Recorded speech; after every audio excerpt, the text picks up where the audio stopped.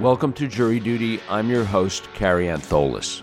Season 7 of Jury Duty focuses on 2 sexual assault trials, the trials of Harvey Weinstein and Danny Masterson, that are currently taking place at the same time on the same floor of the Clara Shortridge Foltz Criminal Courts building in downtown Los Angeles.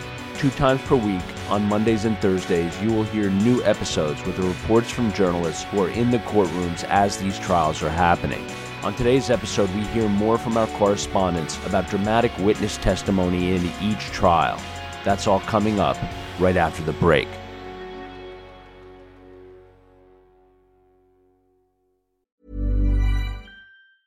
Tired of ads interrupting your gripping investigations?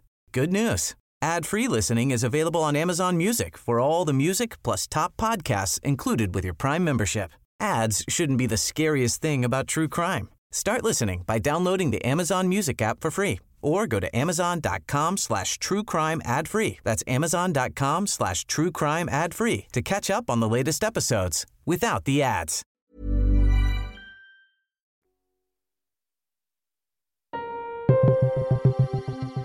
We begin today's installment with Brittany Bookbinder and her look at witness testimony from one of the alleged victims in the Los Angeles trial of Danny Masterson. In our last episode, I summarized the beginning of the Masterson trial, including opening statements, the testimony of Jane Doe 1, and the testimony of 2 witnesses who spoke with Jane Doe 1 about the incident shortly after it happened. We pick up the trial on the afternoon of Monday, October 24th.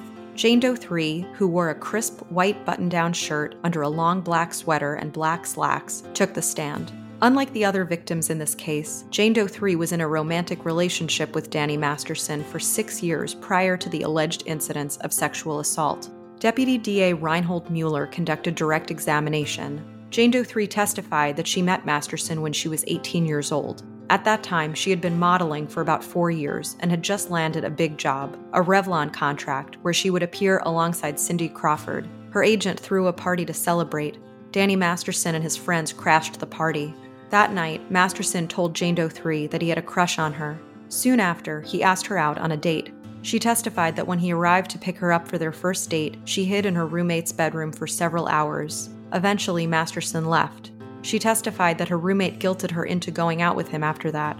After 2 weeks of dating, Jane Doe 3 moved into Masterson's house, where he lived with his mother and siblings. She testified that one reason she moved in was because she felt bad for his younger siblings, as their mother was often out of town because of her involvement with Scientology. Jane Doe 3 testified that prior to meeting Masterson, she had never heard of Scientology. 5 months into dating, Masterson made it clear to her that she must become a Scientologist in order for their relationship to go on. Jane Doe 3 began taking courses. She testified that she was told that her parents were suppressive people. Soon, she testified, her entire life became, quote, him, his friends and family, and his church, end quote.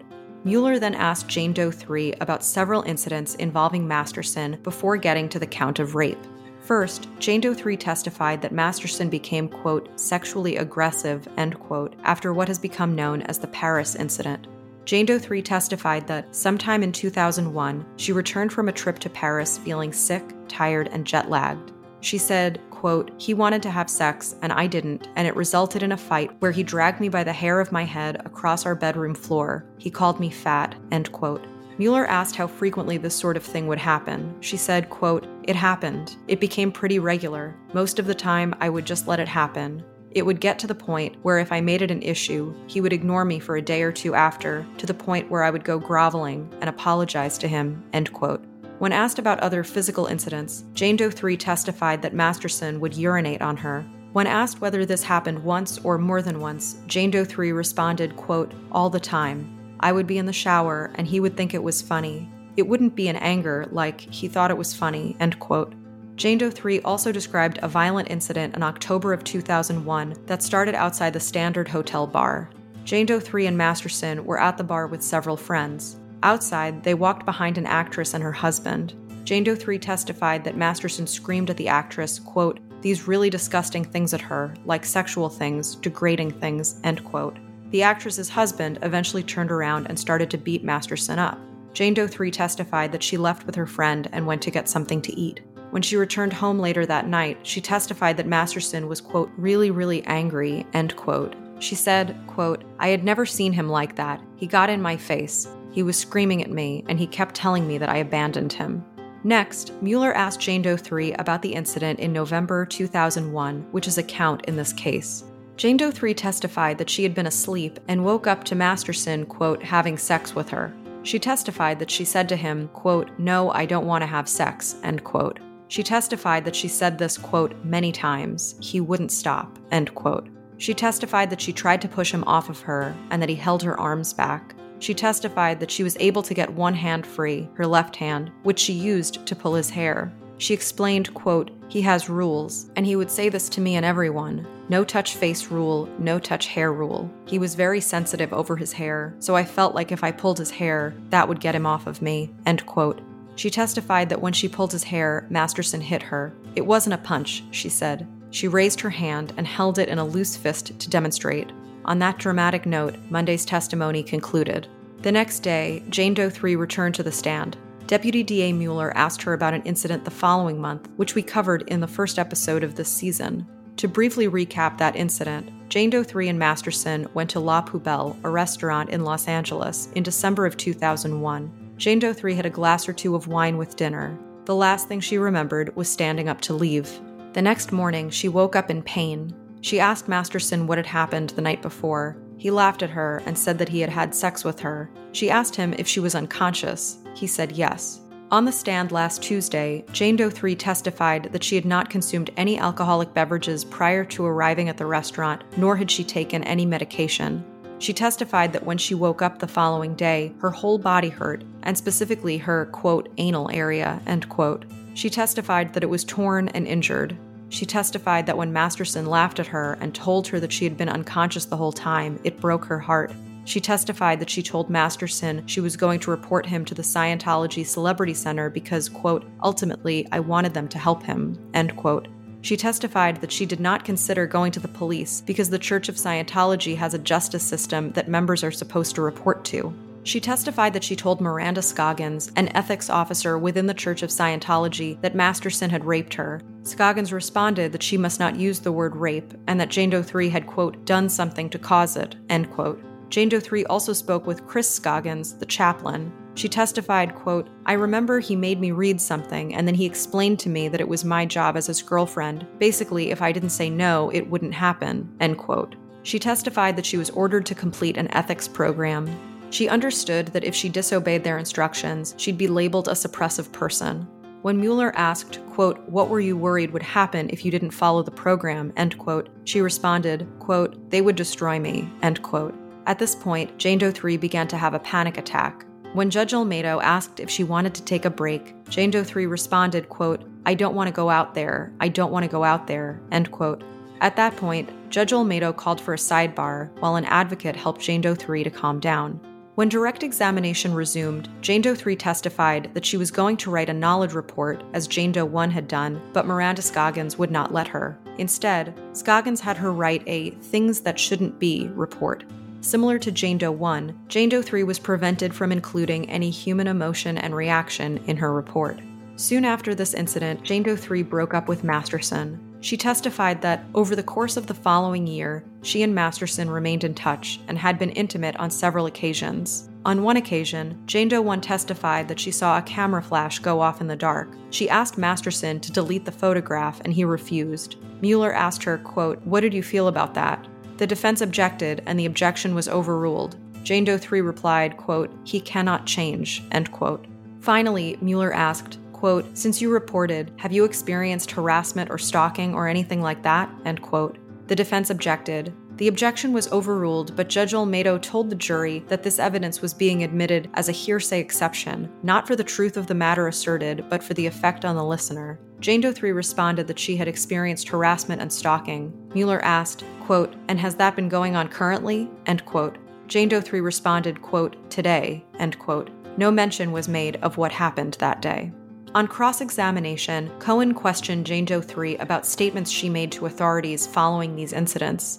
He put up a slide with a list of names and dates, indicating that she spoke with her husband about an incident in 2011, that she called a rape hotline in the fall of 2016, that she spoke with police in Austin, Texas, where she was living, in December of 2016, and that she had spoken with LAPD detectives Reyes and Vargas and Deputy DA Mueller over the next 2 years. Cohen asked Jane Doe 3 if she had been truthful in her interactions with police. She testified, quote, "I've always been truthful," end quote.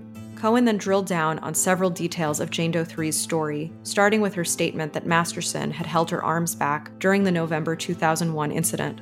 Cohen asked, quote, "You told the jury that he had pushed your arm back at a 90-degree angle," end quote. Jane Doe 3 responded, quote, "I didn't say that. Mr. Mueller said that, and I said correct," end quote. Cohen then clarified, "Well, let me ask you, did he push your arms back at a 90-degree angle?" She responded, quote, "I'm really bad at math and angles," end quote. She once again held her arms up, demonstrating how they were held back. Cohen asked if Jane Doe 3 had relayed this detail in previous interviews. She testified that she didn't know, but indicated that she had not specifically been asked about it. Cohen then asked about Jane Doe 3's assertion that Masterson had pressured her to stop working in favor of having a more traditional family. He asked Jane Doe 3 about a movie she had been cast in and an appearance she had made on that 70s show.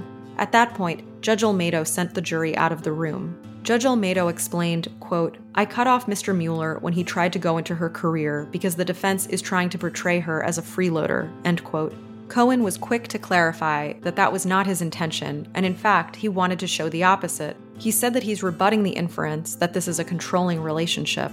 Ultimately, Judge Olmedo said that she would limit both sides in asking about Jane Doe 3's career. Later, when Jane Doe 3 returned to the stand, Cohen said, quote, "I prefer not to ask about someone's sex life, but since you raised it, I need to ask some questions," end quote. He said, quote, "As your relationship developed, the sex became kind of robotic. Is that a good word to use?" End quote. She said no. Cohen asked, "Did you feel it became less loving?" Jane Doe 3 responded, quote, "I don't believe it was ever loving," end quote. Perhaps the greatest impact of Cohen's cross-examination of Jane Doe 3 came when he returned to the December 2001 incident at La Poubelle. He asked Jane Doe 3 if, in other incidents, she ever drank to the point of blacking out.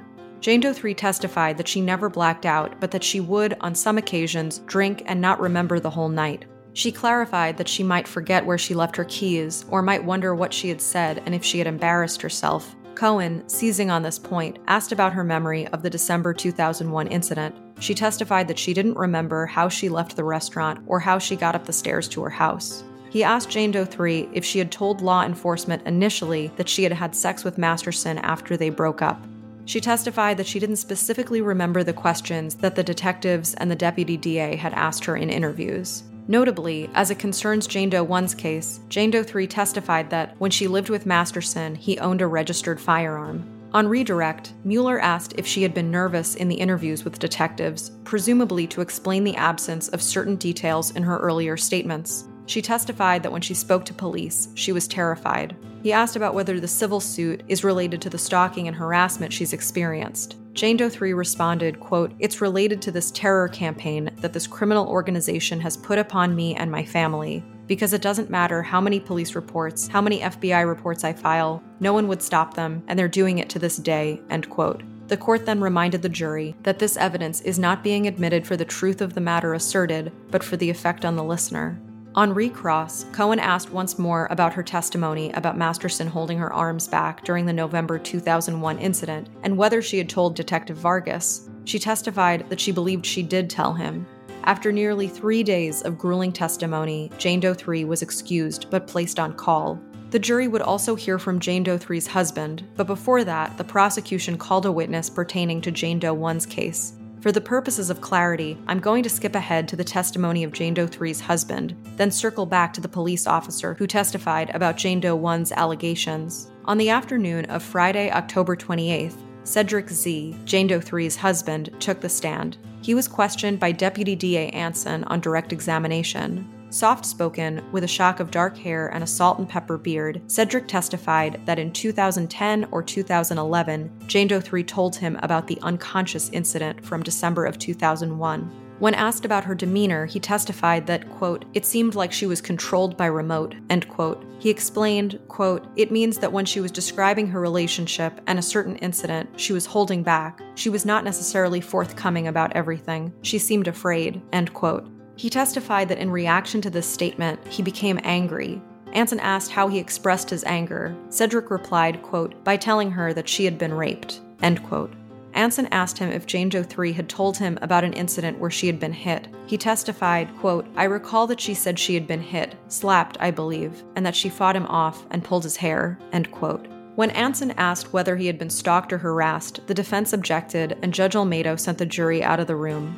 Judge Olmedo ordered Deputy D.A. Anson to instruct Cedric about what was admissible pertaining to the civil suit. When the jury returned, Anson asked whether the stalking was coming from the Church of Scientology. Cedric said yes. He testified that it started around the time Jane Doe 3 reported her case to the Austin PD and has not stopped. On cross-examination, Cohen asked Cedric Z whether he had spoken to his wife about his testimony. He said that he had not. Cedric indicated that he believed it was common sense not to speak to her about it. Cohen jumped on this, presumably to cast doubt on the credibility of Jane Doe 1 and Jane Doe 3, who testified that they had spoken with the other victims in this case. Cohen asked, quote, "You're saying it's common sense not to talk to witnesses?" End quote. Cedric testified, quote, "Not to witnesses in general, but not to talk to her," end quote. He indicated that he didn't know he would be a witness until recently. Cohen then asked about Cedric's statements to law enforcement and how Jane Doe 3 described waking up from the unconscious incident in December of 2001. Cedric testified that he believed she woke up feeling hungover. He testified that he couldn't recall whether he had told Detective Vargas about other incidents, including the November 2001 incident. He acknowledged that the detective's report made no mention of other incidents. On redirect, Anson returned to Cedric's interview with Detective Vargas. Cedric testified that the interview lasted for 15 to 20 minutes, and that he was only asked about one conversation with his wife, in which she told him about the unconscious incident in December of 2001.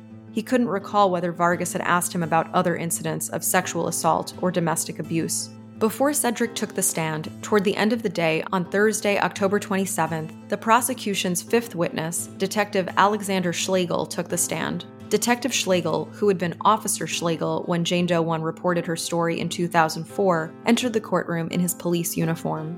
On direct examination, Deputy D.A. Mueller asked Schlegel about his experience with taking reports. He testified that, in 2004, he had taken over 100 reports, but only half a dozen sexual assault reports. As Mueller took him through Jane Doe 1's story, Schlegel frequently asked to consult his written report. Notably, Schlegel testified that Jane Doe 1 had not mentioned that Masterson had brandished a gun.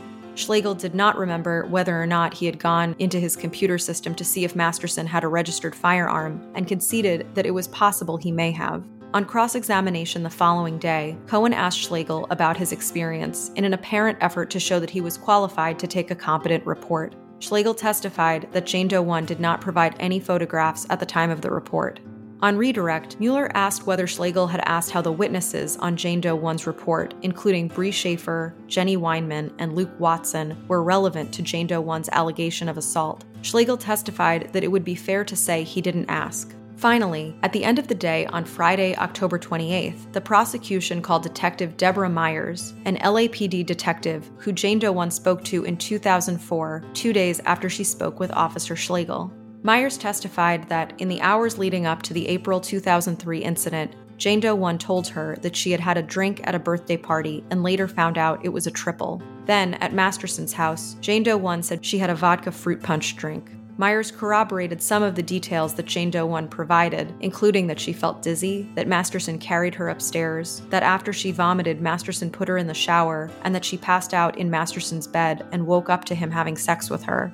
She corroborated the detail that Masterson pushed a pillow onto Jane Doe 1's face and that Jane Doe 1 reached for something to hit him with. However, Myers' report makes no mention of a gun. On cross-examination, Myers testified that Jane Doe 1 never mentioned a gun. Defense attorney Karen Goldstein asked whether Myers was aware if charges were filed as a result of the 2004 report. Myers testified that charges were not filed.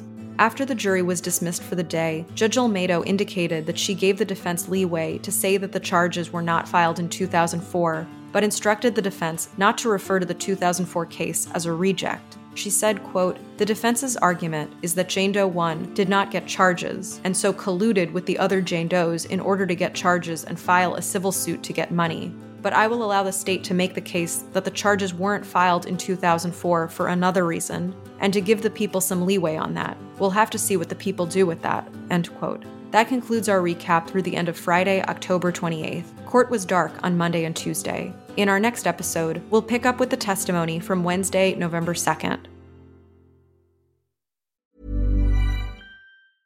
Tired of ads interrupting your gripping investigations? Good news. Ad-free listening is available on Amazon Music for all the music plus top podcasts included with your Prime membership. Ads shouldn't be the scariest thing about true crime. Start listening by downloading the Amazon Music app for free or go to amazon.com/truecrime ad-free. That's amazon.com/truecrime ad-free to catch up on the latest episodes without the ads.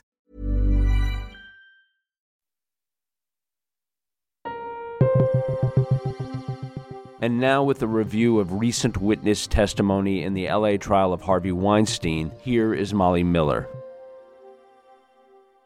In our last episode, I covered opening statements in the trial of Harvey Weinstein, in addition to the majority of Jane Doe 1's testimony. Today, we return to our examination of the emotional proceedings, starting with the remainder of defense attorney Alan Jackson's blistering cross-examination of Jane Doe 1. During the final hours of Jane Doe 1's cross-examination, Alan Jackson displayed several pictures from the woman's social media account that were posted in the days after she claims she was raped by Weinstein. The photos included images of Jane Doe 1 posing with friends, walking a red carpet, and taking a smiling selfie in the hotel bathroom where Weinstein allegedly assaulted her. Jackson insinuated that Jane Doe 1 did not appear traumatized in the aftermath of the alleged rape. The woman explained that she posted the pictures because social media was essential to her career as a model, and, quote, "I was trying to act like nothing happened," end quote. Jackson culminated his cross-examination with a series of rapid-fire questions about Jane Doe's memories regarding the night of the alleged assault. He punctuated his line of inquiry by asking, quote, "Did you hear a fire alarm blaring at 12:41 a.m. on February 18, 2013? End quote. Jackson stated that the alarm went off for 4 minutes on Jane Doe 1's floor during approximately the time frame that the woman claimed she was raped by Weinstein. Jane Doe 1 responded that she did not remember the fire alarm, to which Jackson retorted, quote, "You didn't hear the fire alarm because you weren't in your room at 12:41 a.m., end quote. The defense counsel's insinuation throughout cross-examination seemed to be that Jane Doe 1 did not return to her hotel at all that evening because she was with LA Italia Film Festival producer Pascal Vici-Domini. They have yet to provide evidence of that theory in court. The prosecution subsequently called Brock Taylor, the current manager of the hotel where the sexual assault allegedly occurred, to testify about guest folios in 2013. On cross-examination, the defense questioned Taylor about the fire alarms during Jane Doe 1's stay at the hotel. After reviewing the establishment's daily activity report, Taylor stated that there was evidence of a false fire alarm in the early morning hours of February 18. However, it was unclear which room was the source of the alarm. Later that day, the prosecution invited Ashley M. to the stand to testify as a prior bad acts witness. The woman strode across the courtroom in a black shirt with white cuffs and sleek black pants. When she sat in front of the microphone, she trembled and blotted her eyes. Before Deputy District Attorney Marlene Martinez could ask her first question, Ashley M. crumbled into tears and struggled to breathe. Judge Lynch called for a break to allow the witness to regain her composure. When court resumed, Ashley M. testified that she met Harvey Weinstein in 2003 on the set of Dirty Dancing Havana Nights, which was produced by Miramax and filmed in Puerto Rico. Ashley M. was a professional dancer and was working as a body double for one of the lead actors. She testified that Weinstein approached her on set and mentioned something about a naked massage. Ashley M. told Weinstein that she had a fiancé, but the producer was undeterred. She stated that at lunch, Weinstein ordered her to join him in a limo with his assistant. Ashley M. looked to the assistant for help. She said, quote, "I gave her a look like, 'Can you help me?' with my eyes. And she looked me in the eyes and said, 'Don't worry, I'll be with you the entire time. He just wants to talk about future projects,' end quote. Ashley M. testified that the limo dropped the 3 individuals off at Weinstein's hotel and that they went up to his room. Once there, the assistant let Ashley M. inside, and she shut the door behind her, leaving Ashley alone with Weinstein. Ashley M. explained that at that point, Weinstein became aggressive. Quote, "He eventually shoved me on the bed and he ended up taking off my top and my clothes, my bra, end quote. Ashley testified that she was hysterical, but the producer attempted to quiet her down, saying, quote, "It's not like we're having sex. It's just naked cuddling," end quote. According to Ashley, Weinstein then held her down and masturbated, ejaculating on her breasts and her face. Afterwards, Weinstein got dressed and drove with Ashley M. back to set. She testified that she was in tears the entire car ride. On cross-examination, defense counsel Mark Worksman questioned the nature of Ashley M.'s encounter with his client, implying that she knew Weinstein wanted sex and that she willingly went to his room to engage in sexual activity. Worksman asked why Ashley M. didn't turn back at the hotel. Ashley M. replied that Mr. Weinstein was her boss, and she just didn't have the kind of personality to challenge him. On redirect examination, Ashley M. explained that she was intimidated because Weinstein made her feel like, quote, "a piece of meat," end quote. After Ashley M. left the courtroom, the prosecution entered a full envelope of pictures into evidence. The pictures were described as photos of Harvey Weinstein, his face, neck, torso, and genitals. The defense and prosecution stipulated that in 1999, Weinstein was treated for Fournier's gangrene by the removal of some of his scrotal wall and the placement of his testicles in his thighs. The jury was then given the envelope of photos and sent to the jury room to review the images behind closed doors. The prosecution continued the presentation of its case on Monday, October 31st. Kelly S. took the stand mid-morning in a flowy blue blouse to testify as another prior bad acts witness. Under direct examination by Marlene Martinez, Kelly S. explained that she met Harvey Weinstein in 1991 at the Toronto International Film Festival. She was an ambitious, aspiring actress at the time and said she spoke with the producer about books, art, and movies. Kelly S. testified that their initial interaction was pleasant. Quote, "We got along very well. He was intelligent, and we had a wonderful conversation," end quote. She testified that Weinstein invited her to leave the party and get a glass of wine with him, and she accepted. At the next location, Weinstein mentioned that he had a script for an Irish film and that there might be a role for Kelly in it. Kelly S. told the court that he invited her up to his hotel room, ostensibly to show her the script. But when they got there, he went to the bathroom and came out naked, except for an unbuttoned shirt. She stated that she was stunned by the change in his behavior. Quote, "I was in shock. It was so unexpected. We really sincerely were having a great time," end quote. Kelly S. claimed that Weinstein then took a hot washcloth and placed it on her vagina, saying, quote, "My wife loves this. You're going to love this," end quote. She testified that she asked Weinstein to stop, but he continued to touch her. Quote, "Then he said, 'I'm gonna fuck you. It won't take long. Just relax,' end quote. Kelly S. alleged that Weinstein proceeded to penetrate her with his fingers before raping her. She grasped at his back in an attempt to get away and felt that it was, quote, "mountainous with acne," end quote. She eventually struggled out of Weinstein's control and left the room.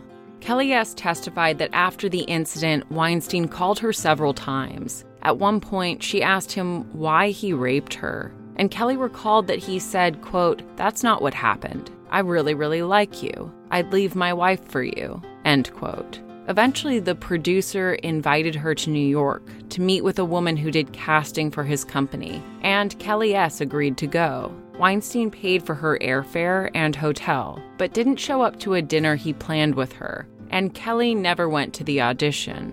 DDA Martinez asked the witness why she went to New York for the man who assaulted her. Kelly took a deep breath and responded, quote, "It's a good question. I thought it was a really good opportunity and one I didn't think I could pass up." Kelly didn't see Weinstein again until 2008, when her family was living at the Four Seasons Hotel in Toronto, the same hotel where Weinstein assaulted her. Kelly testified that she was in the middle of lunch when Weinstein walked by, and she said hello to him. Later on, Weinstein's assistant approached Kelly and said that Harvey wanted to see her. Kelly explained, quote, I wanted to see him because I wanted to ask him after all this time what had happened all those years ago.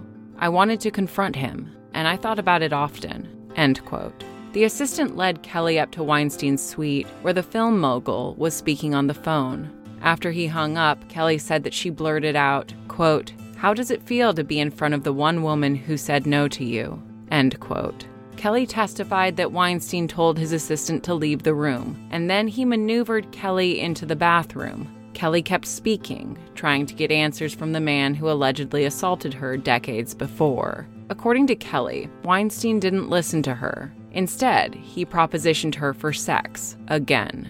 Kelly recalled saying, quote, "My husband and children are downstairs. I have to get out of here. Let's stop this. That's enough." End quote.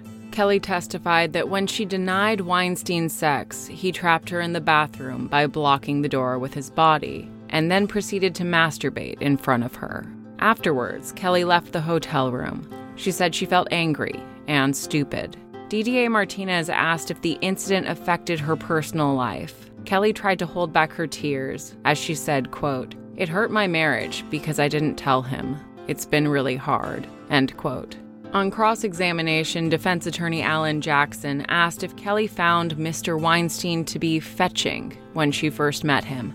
Kelly responded that she thought parts of him were fetching, but she did not find him physically attractive. Jackson continued his line of questioning, implying that Kelly went to Weinstein's room willingly and may have engaged in sexual acts to gain favor with a powerful producer. Jackson asked why Kelly agreed to go to New York with her alleged rapist, to which she responded that she was naive and didn't know how things worked in the entertainment industry. Closing out his cross-examination, Jackson zeroed in on Kelly S.'s decision to wait until after the Me Too movement hit Hollywood to report the assault. Jackson asserted that Kelly S. changed her story. Quote, "Because if you had consensual sex with the likes of Mr. Weinstein, the Me Too monster, you would never be able to explain yourself to your husband or family and live with yourself."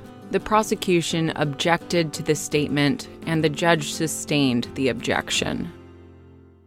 Okay, joining me now for a discussion of their trial reports are jury duty correspondents Molly Miller and Brittany Bookbinder. Molly, Brittany, welcome back. Glad to be back, Carrie. Hi, Carrie. Brittany, let's start with you. What do you think was the cumulative impact of Jane Doe 3's direct testimony on the jury specifically? I mean, I feel like the prosecution's case had been veering off course, and her testimony sort of righted the ship. You know, she, I think, had a profound impact on the jury. Of course, in some ways, she's different than the other two victims. She was in a romantic relationship with Masterson. And because there was so much history between them, and she said at one point that she loved him in spite of what happened, I thought her testimony was really powerful. And I also think she was a good witness, specifically as an entry point for the jury in this case. Because, you know, Jane Doe 1, who the jury heard from first, was already a Scientologist. And there were times when she sort of had trouble translating words and concepts from the Scientology playbook into normal speech. Whereas, you know, Jane Doe 3 was from the South. She was raised Christian. And I think, you know, like a lot of people in the entertainment industry, she came to LA to live her dream, and she was pretty successful when she met him. Her star was kind of on the rise, and Masterson was an out-of-work actor when they met. And so I think it was easy for the jury to understand where she was coming from as a young and impressionable 18-year-old whose life really took a turn after meeting Masterson. Well, you indicated that you thought the defense was effective in at least part of its cross-examination of Jane Doe 3. What was your sense of the overall effectiveness of Jane Doe 3 as a witness for the prosecution, including the impact of the cross-examination? Right. I mean, I do think the defense scored some points. I have a feeling that she probably immediately regretted saying, well, I've never blacked out, but I've woken up and, you know, not remembered everything. But it was a very honest answer. And I think that honesty really came through to the jury. And even though I'm sure that Cohen will make a meal of that during closing arguments, I don't really think it did much to damage her credibility. Overall, I think she was a very effective witness. She was very careful to be thorough and making sure that she was understanding the questions that were being asked of her and to be honest in her answers. And so I think, you know, based on everything, that she was both impactful and credible. Molly, the cross-examination of Jane Doe 1 in the Weinstein case seems to have been consistent with the strategy of deny and scorn Weinstein's accusers that you've identified at least as an apparent strategy for the defense. What's your sense of the effectiveness of all this on the jury, and particularly with respect to Jane Doe 1? So Alan Jackson's tone with Jane Doe 1 was certainly condescending, dismissive, dare I say rude. And I think to understand that tactically, we have to remember the defense is arguing that the incidents alleged by Jane Doe 1 and Jane Doe 2 never happened. This is not a situation where the defense is saying, yes, Mr. Weinstein had a sexual relationship with this woman, but now she's relabeling it as rape. No, for Jane Doe's 1 and 2, the defense story is there was no encounter at all. And I think that's part of the reason that Jackson was so sharp with Jane Doe 1 on cross-examination. Now, in general, I don't think that cross was effective. In pretrial motions, it was clear that the defense really thought they had an ace up their sleeve with this witness because in a police statement, she gave a description of Weinstein's genitals that is not consistent with his actual anatomy. But when she was on the stand, she was really upfront about the discrepancy and admitted that she was confused about what she saw, which kind of took the wind out of the defense's sails. Now, the one moment with Jane Doe 1 where it seemed like Jackson had scored some points was when he asked her if she heard the fire alarm the night that she alleges Weinstein raped her. And at first, to me at least, this seemed like a really big deal. I personally imagined a fire alarm that was heard throughout the hotel, something that required an evacuation. But later, when the prosecution brought the general manager of the hotel to the stand, this whole notion of the blaring fire alarm deflated because it turns out that the rooms had individual fire alarms. And it seems that that was the kind of alarm that went off the night of the alleged incident. So we don't know exactly which room the alarm went off in, which means it's possible that Jane Doe 1 never heard anything at all. Interesting. Brittany, the testimony of Cedric Z seems to have not only supported his wife Jane Doe 3's allegations against Masterson, but also her assertion that the Church of Scientology engaged in a campaign of harassment against them. First, what do you think the impact of Cedric Z's testimony was? I thought Cedric Z was a great witness. He, like Jane Doe 3, was very well-spoken, very calm, listened carefully to the questions, and I think gave what read as very honest answers. And clearly, this is somebody who loves his wife a great deal and probably has a lot of anger toward Masterson, but he was really able to articulate his memories and his point of view and only answer the questions that were being asked of him. So I thought he was also a very effective witness.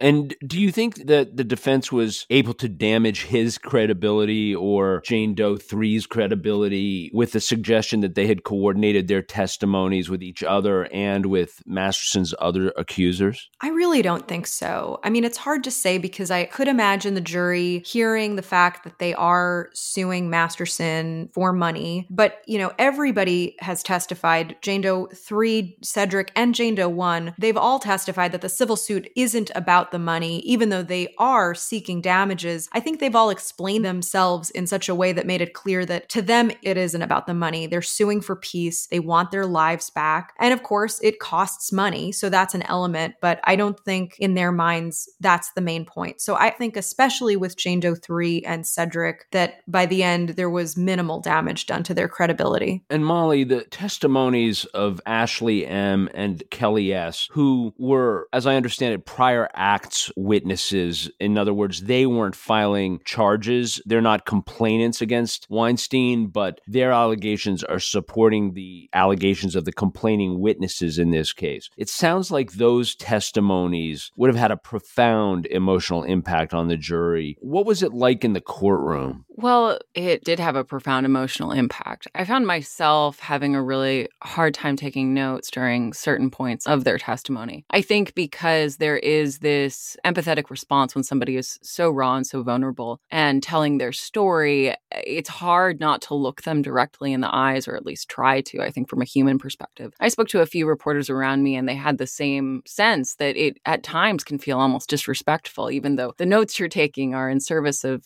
telling their story. And telling the story of their alleged sexual assailant. I would say that the jury seemed engaged, but it's still hard to tell for certain because they are wearing masks. They were all facing the witnesses and their heads were all up, but that's about all I can say. I will note that with Ashley M. and Kelly S., the cross-examination was much softer. And I do think that's because the defense isn't arguing that these women never had sexual incidents with their client. They're simply putting forth a theory that these women are relabeling what happened after the Me Too movement. Either that or someone told them that Jackson's approach with Jane Doe 1 was cringeworthy, but my bet here is that this is definitely tactical. There have been emotional breakdowns by witnesses recounting these experiences in both courtrooms. How are the respective judges in each of these cases handling moments where witnesses seem to have something verging on a panic attack or breaking down? Brittany, let's start with you and the Masterson case. Yeah, Judge Olmedo has been great at staying aware of what's going on in her courtroom in general. And when it comes to a witness on the stand having an emotional reaction, or in one case having what appeared to be a panic attack, she's shown compassion and a willingness to put the proceedings on hold. I think in the case of Jane Doe 3, it was interesting because she didn't want to take a break. I think partially because she felt responsible for holding things up, but also she seemed very nervous and even afraid to go outside into the hallway. And it wasn't clear who she thought might have been out there or what was potentially going to happen if she did step out of the courtroom. And,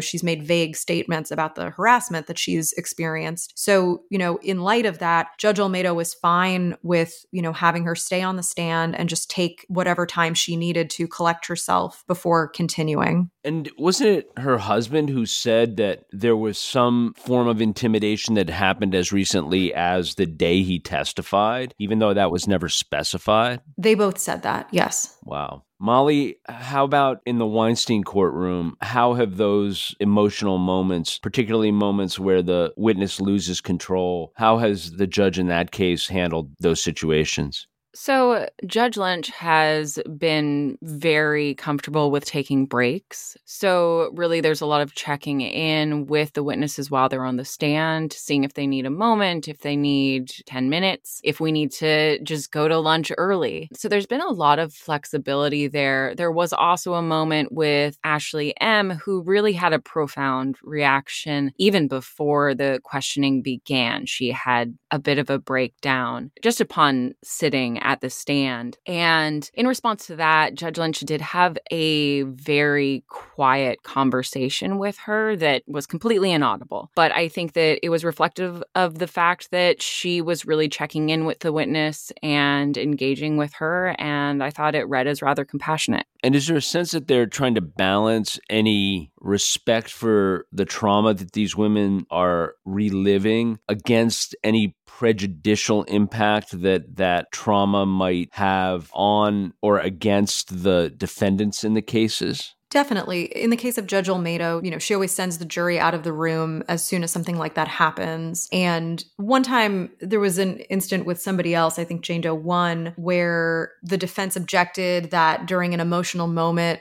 perhaps they could hear on the microphone by the witness stand what was being said. And Judge Olmedo said, no, I was watching her. No words were said. She was crying and that was it. So she's paying attention, but she is making sure that for the most part, this happens outside of the eyes and ears of the jury. I would say that the same is really going on in the Weinstein court. I think that Judge Lynch is doing almost everything that she can to separate the jury from the witness's trauma, or at least their traumatic response. They're certainly having to hear about the trauma itself. But at a certain point, I think that you can't separate a person's emotion from their account of what happened. And that's just a reality of a jury trial. And it is evidence. I mean, as we've seen in the times that Judge Olmedo in the Masterson case has allowed hearsay evidence in because it's used not for the truth of the statement, but for the impact on the listener of the statement. Similarly, the emotional impact of these incidents are evidence in the case.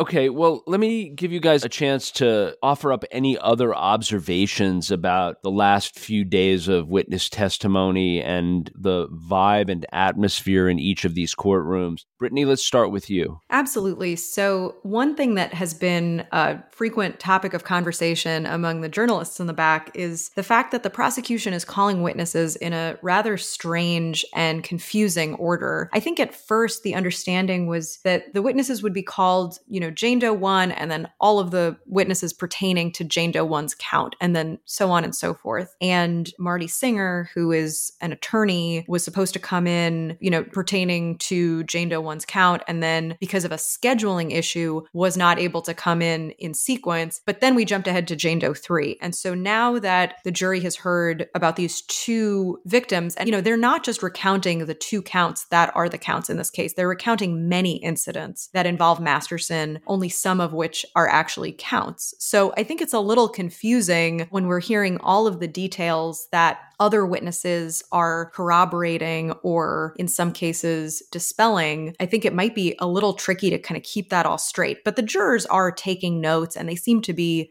paying attention. There was one thing that happened at the end of the day on Friday. Deputy DA Anson brought up that there was one juror who had closed their eyes a couple times and she was afraid maybe he had fallen asleep. And the judge wasn't sure that that was absolutely what was happening, but she said she would keep an eye on it. So we'll see if there's any more changes to the makeup of the jury going forward. And Molly, anything from you? Yeah, I would say the one thing that was rather odd and really made us all hold our breath was that on Friday, the prosecution entered an envelope of pictures into evidence. And we did not see these pictures, but they were pictures of Harvey Weinstein, of his chest, his face, his torso, and his genitals. Numerous pictures. And so what happened was the envelope was then passed to the jury, and each juror opened up the envelope and started to look through the pictures. And there are a lot of pictures. And so, of course, all the journalists and I were watching their faces and trying to gauge a reaction to the photos. But it took so long for a few of the jurors to go through the photos that eventually Judge Lynch just had all of the jurors take the envelope back to the jury room to look at the pictures together, which is interesting because it's kind of the closest thing you could get to deliberations without going into deliberations. And I think it could potentially be risky because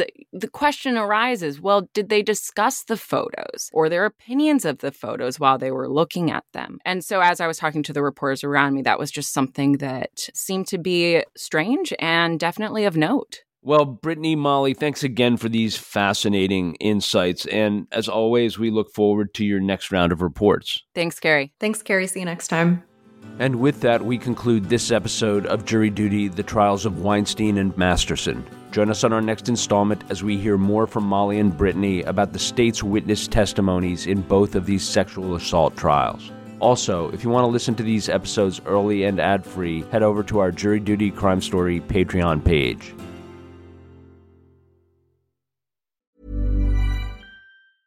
Tired of ads interrupting your gripping investigations? Good news. Ad-free listening is available on Amazon Music for all the music plus top podcasts included with your Prime membership. Ads shouldn't be the scariest thing about true crime. Start listening by downloading the Amazon Music app for free or go to amazon.com/truecrime ad-free. That's amazon.com/truecrime ad-free to catch up on the latest episodes without the ads.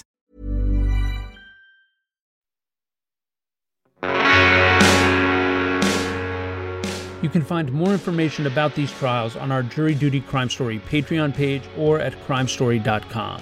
Jury Duty is created and produced by yours truly, Carrie Antholis. It was reported and written by Molly Miller and Brittany Bookbinder. It was co-produced and edited by Chris Tarracone. Music for this episode was provided by Strike Audio. Thank you for joining us, and we hope you will come back for the next episode of Jury Duty, The Trials of Weinstein and Masterson.